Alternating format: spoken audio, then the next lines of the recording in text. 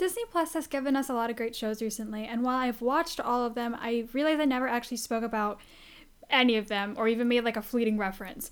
I'm excluding WandaVision from that because I talked about that way too much. So today I'm going to be talking about one of my favorites that has been produced, one which I hope will get a second season, or just something more in order to expand the universe, because this show wasn't really a show I was expecting to enjoy so much, and it really just kind of grew on me. I honestly thought it'd be something that would just pass and I wouldn't watch it again and again, but this thing stuck to me like a bad cough, and I've been obsessed with it since. A lot of these episodes have like struck this chord in me where I both wanted them to be super canon, but I also didn't want them to be canon because then that pain and misery is real. So if you can't guess, today I'm ranking What If episodes. Before we start, I would like to say these are just my opinions. If you have anything to add to this, please feel free to email me your thoughts at giakris1234@gmail.com. That is giakris1234@gmail.com. There will be spoilers ahead, so if you've not watched this show and are planning to, this is not the episode for you. And without further ado, let's get started. At number 9, I'm going to go from least favorite to most favorite. We have the very first episode. This was the What If Captain America or the First Avenger or whatever. It was the episode with the big change being Peggy Carter received the super soldier serum instead of Steve Rogers.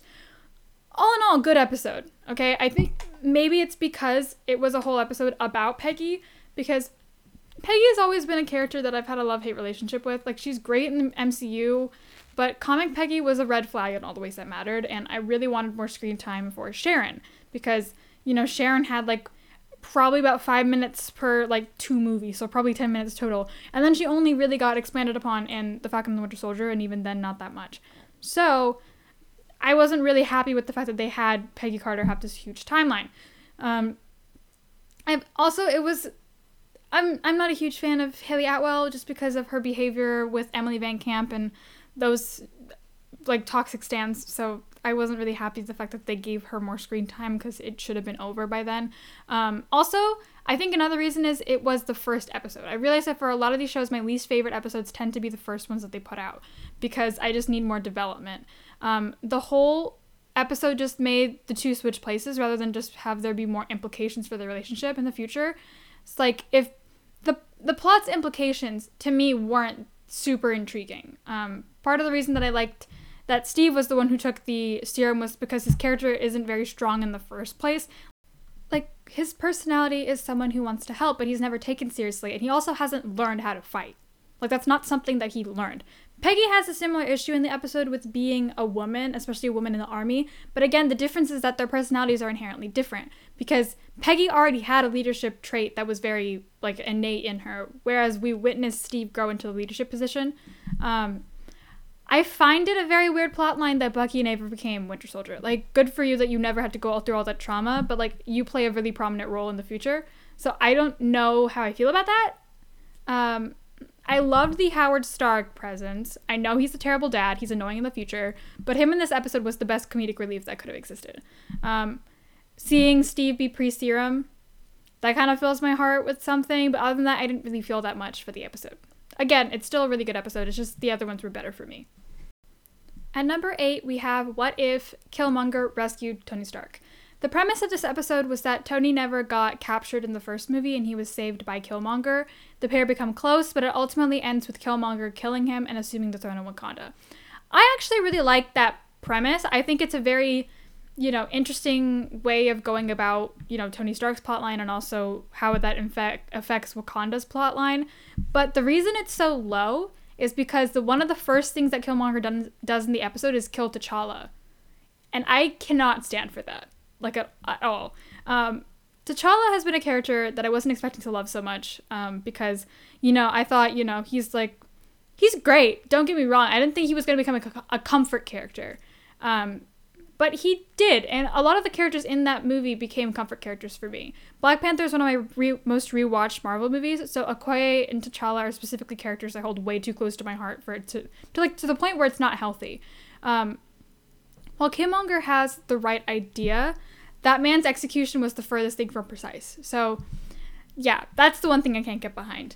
The episode centers on him hatching a plot to kill Tony Stark back when he was an arms dealer and problematic and ignorant to the suffering of the people and all that. And while I agree with that, it just makes me sad that universe doesn't get to witness the character development of Tony Stark, because the implications of that would be absolutely terrifying. There's no Avengers. Thanos would probably succeed. There's no takebacks. Peter wouldn't become the Spider-Man he is today, so that would be No Homecoming, Far From Home, No Way Home. And Morgan wouldn't exist. That is my one hill that I'm dying on, is that child is actually... That child is one of the only kids in television that I think, like, I have a connection to, and she wouldn't exist. The point is, without Tony, a lot of pieces wouldn't have fallen into place for the rest of the MCU. So... yeah, I am a Killmonger apologist in the way that I agreed with his intentions, but again, the way he handled all of his business, not something I can get behind.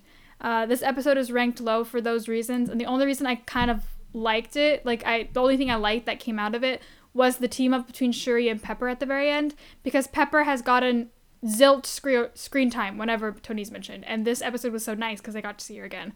I do not like Gwyneth Paltrow, but Pepper Potts was one of the first female Marvel characters I saw, so... my love for her is way too immense to put into words. So, I just love her. You can't stop me. At number 7, we have What If Ultron Won? You're going to think I'm a psychopath for thinking this, but I actually found this episode to be hilarious. It's very bleak and dark and all that, but the way that Ultron as a character is addressed in the episode is super funny. The episode centers on the main change of the Avengers not being successful in killing Ultron in Age of Ultron, so this means his consciousness is now in Vision's body, and the world has been overtaken by Ultron wannabes. The two characters that are focused on in the episode are Natasha and Clint, but they're both not the Avengers that we know and love. Like, Natasha, I think, is relatively the same. She's very snarky. You know, she has that signature, like, Black Widow charm, but Clint himself has changed. Like, he's tired. He doesn't want to be a hero anymore. Again, this is a world where the human race has either been killed or run off the surface, so his family is most likely dead. And again, what we've known about Clint is that he's a very family-oriented person. The episode ends with him sacrificing himself in order to save Natasha and the object they came to retrieve. I think it was like a flashlight with a code on it. I'm not sure.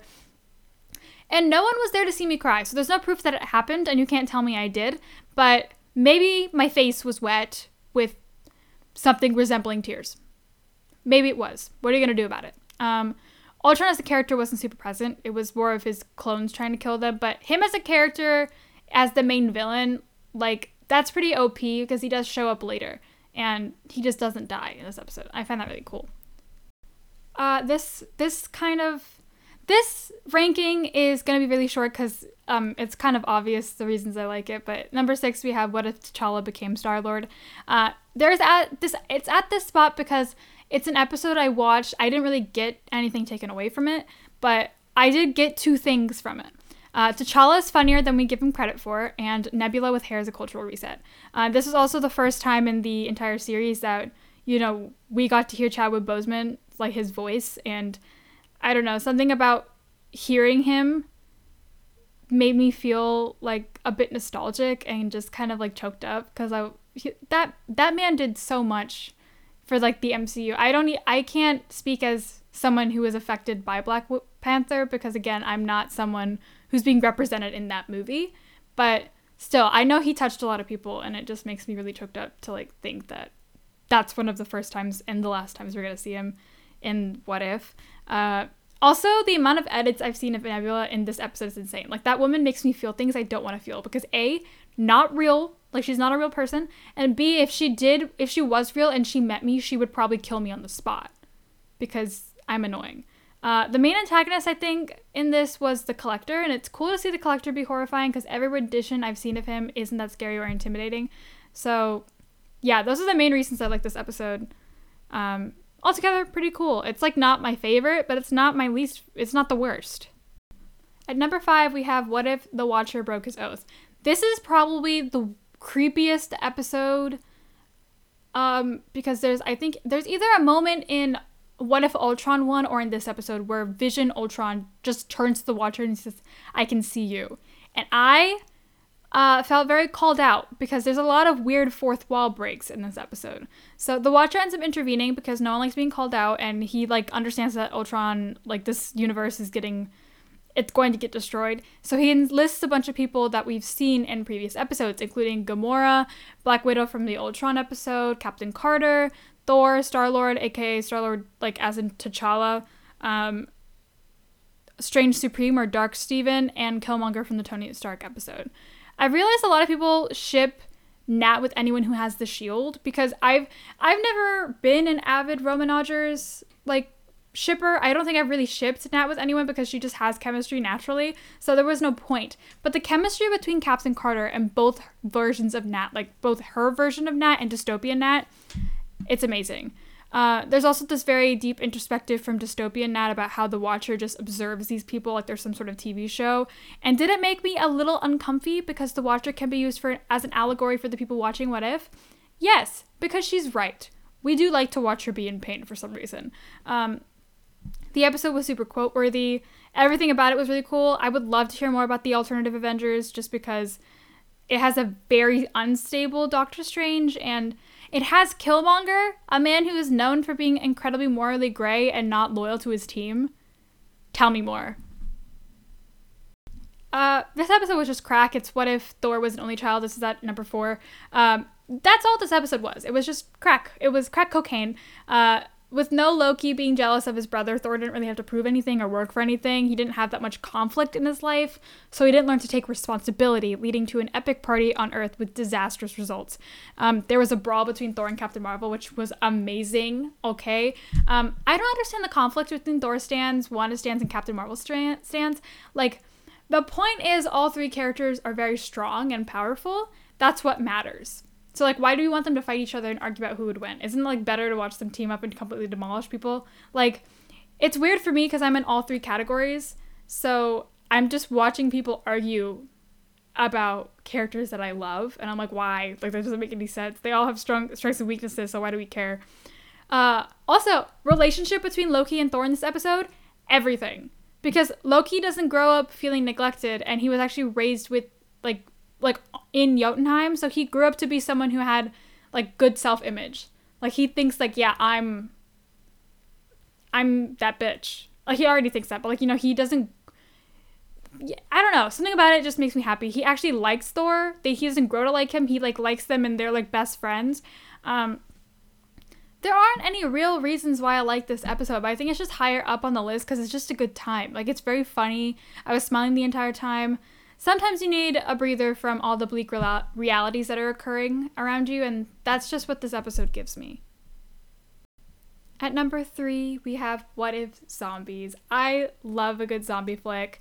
I've never watched Walking Dead, but some of the movies that I love include Train to Busan and Army of the Dead, which both have a zombie element in it. This episode just had a bunch of heroes in it. It was like there was an era of editing dedicated to it. It was just all zombie Wanda, who, may I say, is still a bad bitch even though she's dead. There's more WandaVision content. We got Scott and Hope. Scott and Hope were in the episode, and the fact that Scott was in the episode was enough to make my heart sink, because maybe he was just a disembodied head. But that is okay with me, as long as he's in it. We had a callback to the Homecoming Peter Parker vlogging sort of thing where he was making a video about like how to survive a zombie attack, and he was absolutely adorable. We also got Kurt Connors as a character, which isn't something I was aware of when I watched it. I had to like rewatch and be like, that's Kurt? Really? Kurt's character, this is a bit of a spoiler for No Way Home, he did make an appearance there, so I wasn't really expecting for him in Peter 1's timeline to be in the episode, so I was very happy. Also, the fact, I loved that Vision and Wanda were still together despite her being dead. Like, am I a bit perturbed by the fact that he was pretty much corralling Avengers to their base to be consumed? Definitely. Was I kind of touched that he was doing it, even though he has a moral code about protecting humanity? Yes, because it's cute, okay? They're adorable. Bucky presence. Sharon was in this episode. I've spoken about how much I love Sharon Carter and Emily Van Camp. I'm really glad she's getting more screen time. I love that she's in her villain arc in The Falcon and the Winter Soldier. And she does die pretty early in the episode, but at least I got to see her. That's all that matters to me, is I get to see her. Bucky ends up killing Zombie Steve, and then tells him as he's dying that it's the end of the line. Did I laugh hysterically and rewind? Yes, because that's a fucking savage way to kill your best friend. And he didn't even think it twice about it. He killed him with Steve's shield. So love that for him. Yeah, this episode was just the perfect mix of humor and macabre, because it was just so weird, but amazing. At number 2, we have What If the World Lost Its Mightiest Heroes? I love a good mystery. Specifically, my favorite genre of anything is murder mystery, which is why whodunits and slasher films are generally my favorite types of movies and books. If you can't guess, I'm a bit of a horror queen and a mystery bitch. Like, those genres are the ones I gobble up at the speed of lightning. And this episode was a murder mystery. The villain in this was a serial killer. The victims, the Avengers. If I'm correct, the first victim was either Tony or Thor. I'm pretty sure it was Tony. Either way, the killer knows how to kill all the Avengers, and he even gets to Natasha, and that choked me up, because, bitch, the fuck? How do you kill the Black Widow? Anyway, this episode took a turn I wasn't expecting, because Loki ends up showing up. You would think the implications of the Avengers never existing would be obvious. Like, you would think Thanos would definitely happen. But one thing I wasn't thinking of was the fact that Loki probably would have ruled the Earth. Like, without the Avengers, their first obstacle was Loki and the Chitauri. And there's no Avengers, therefore no obstacle. Which isn't something I was thinking about when I watched it. So when I reached the end, I was reasonably surprised. Also, Coulson was in this episode. I am a diehard Agents of S.H.I.E.L.D. fan. So seeing Coulson again and just hearing Clark Gregg's voice made my little sad heart leap for joy. The scene where Natasha's asking for the password and he seems so ashamed for his Steve-inspired password is probably one of my favorite scenes out of the entire season. It's so funny. Like, it isn't funny in the sense like, it's like intelligent humor. It's just slapstick funny. It makes me giggle whenever I see it. I love the murder mystery element. Was I a little bit let down by the reveal of the killer? Yes, but did it make sense? Hank Pym made sense as the killer. Like, I get that. He was angry about the death of his daughter, Hope. Hope was a S.H.I.E.L.D. agent in this timeline. She was killed in action. And then because Hank can't actually take out an entire organization, he ends up taking it out on Nick Fury by murdering the Avengers. That whole thing made me kind of sad because the sad part of that is the people involved in the Avengers Initiative, they didn't actually do anything that had to do with Hope's death. So he just killed people to get revenge on this one man who probably at that point only cared about them as, like, assets. So, yeah. I think the worst death in that episode had to be Hulk/Bruce's because the man exploded and it wasn't quick. Like, he, like, injected him with some sort of poison and he ended up, like, pretty much blowing up. And, yeah. That episode was actually low-key kind of sad. Finally, we have our number 1, What If Doctor Strange Lost His Heart Instead of His Hands? This one fucking hurts, okay? Stephen and Christine aren't a couple that we've gotten a lot of screen time for in comparison to other MCU couples, which is something I'm hoping is going to change in Multiverse of Madness. So this episode was like Steve and Christine crumbs for me, and they were scrumdiddlyicious, okay? The whole premise of this episode is really morose because it focuses on Steven's desperation to save Christine from death, despite her death becoming a fixed point in time.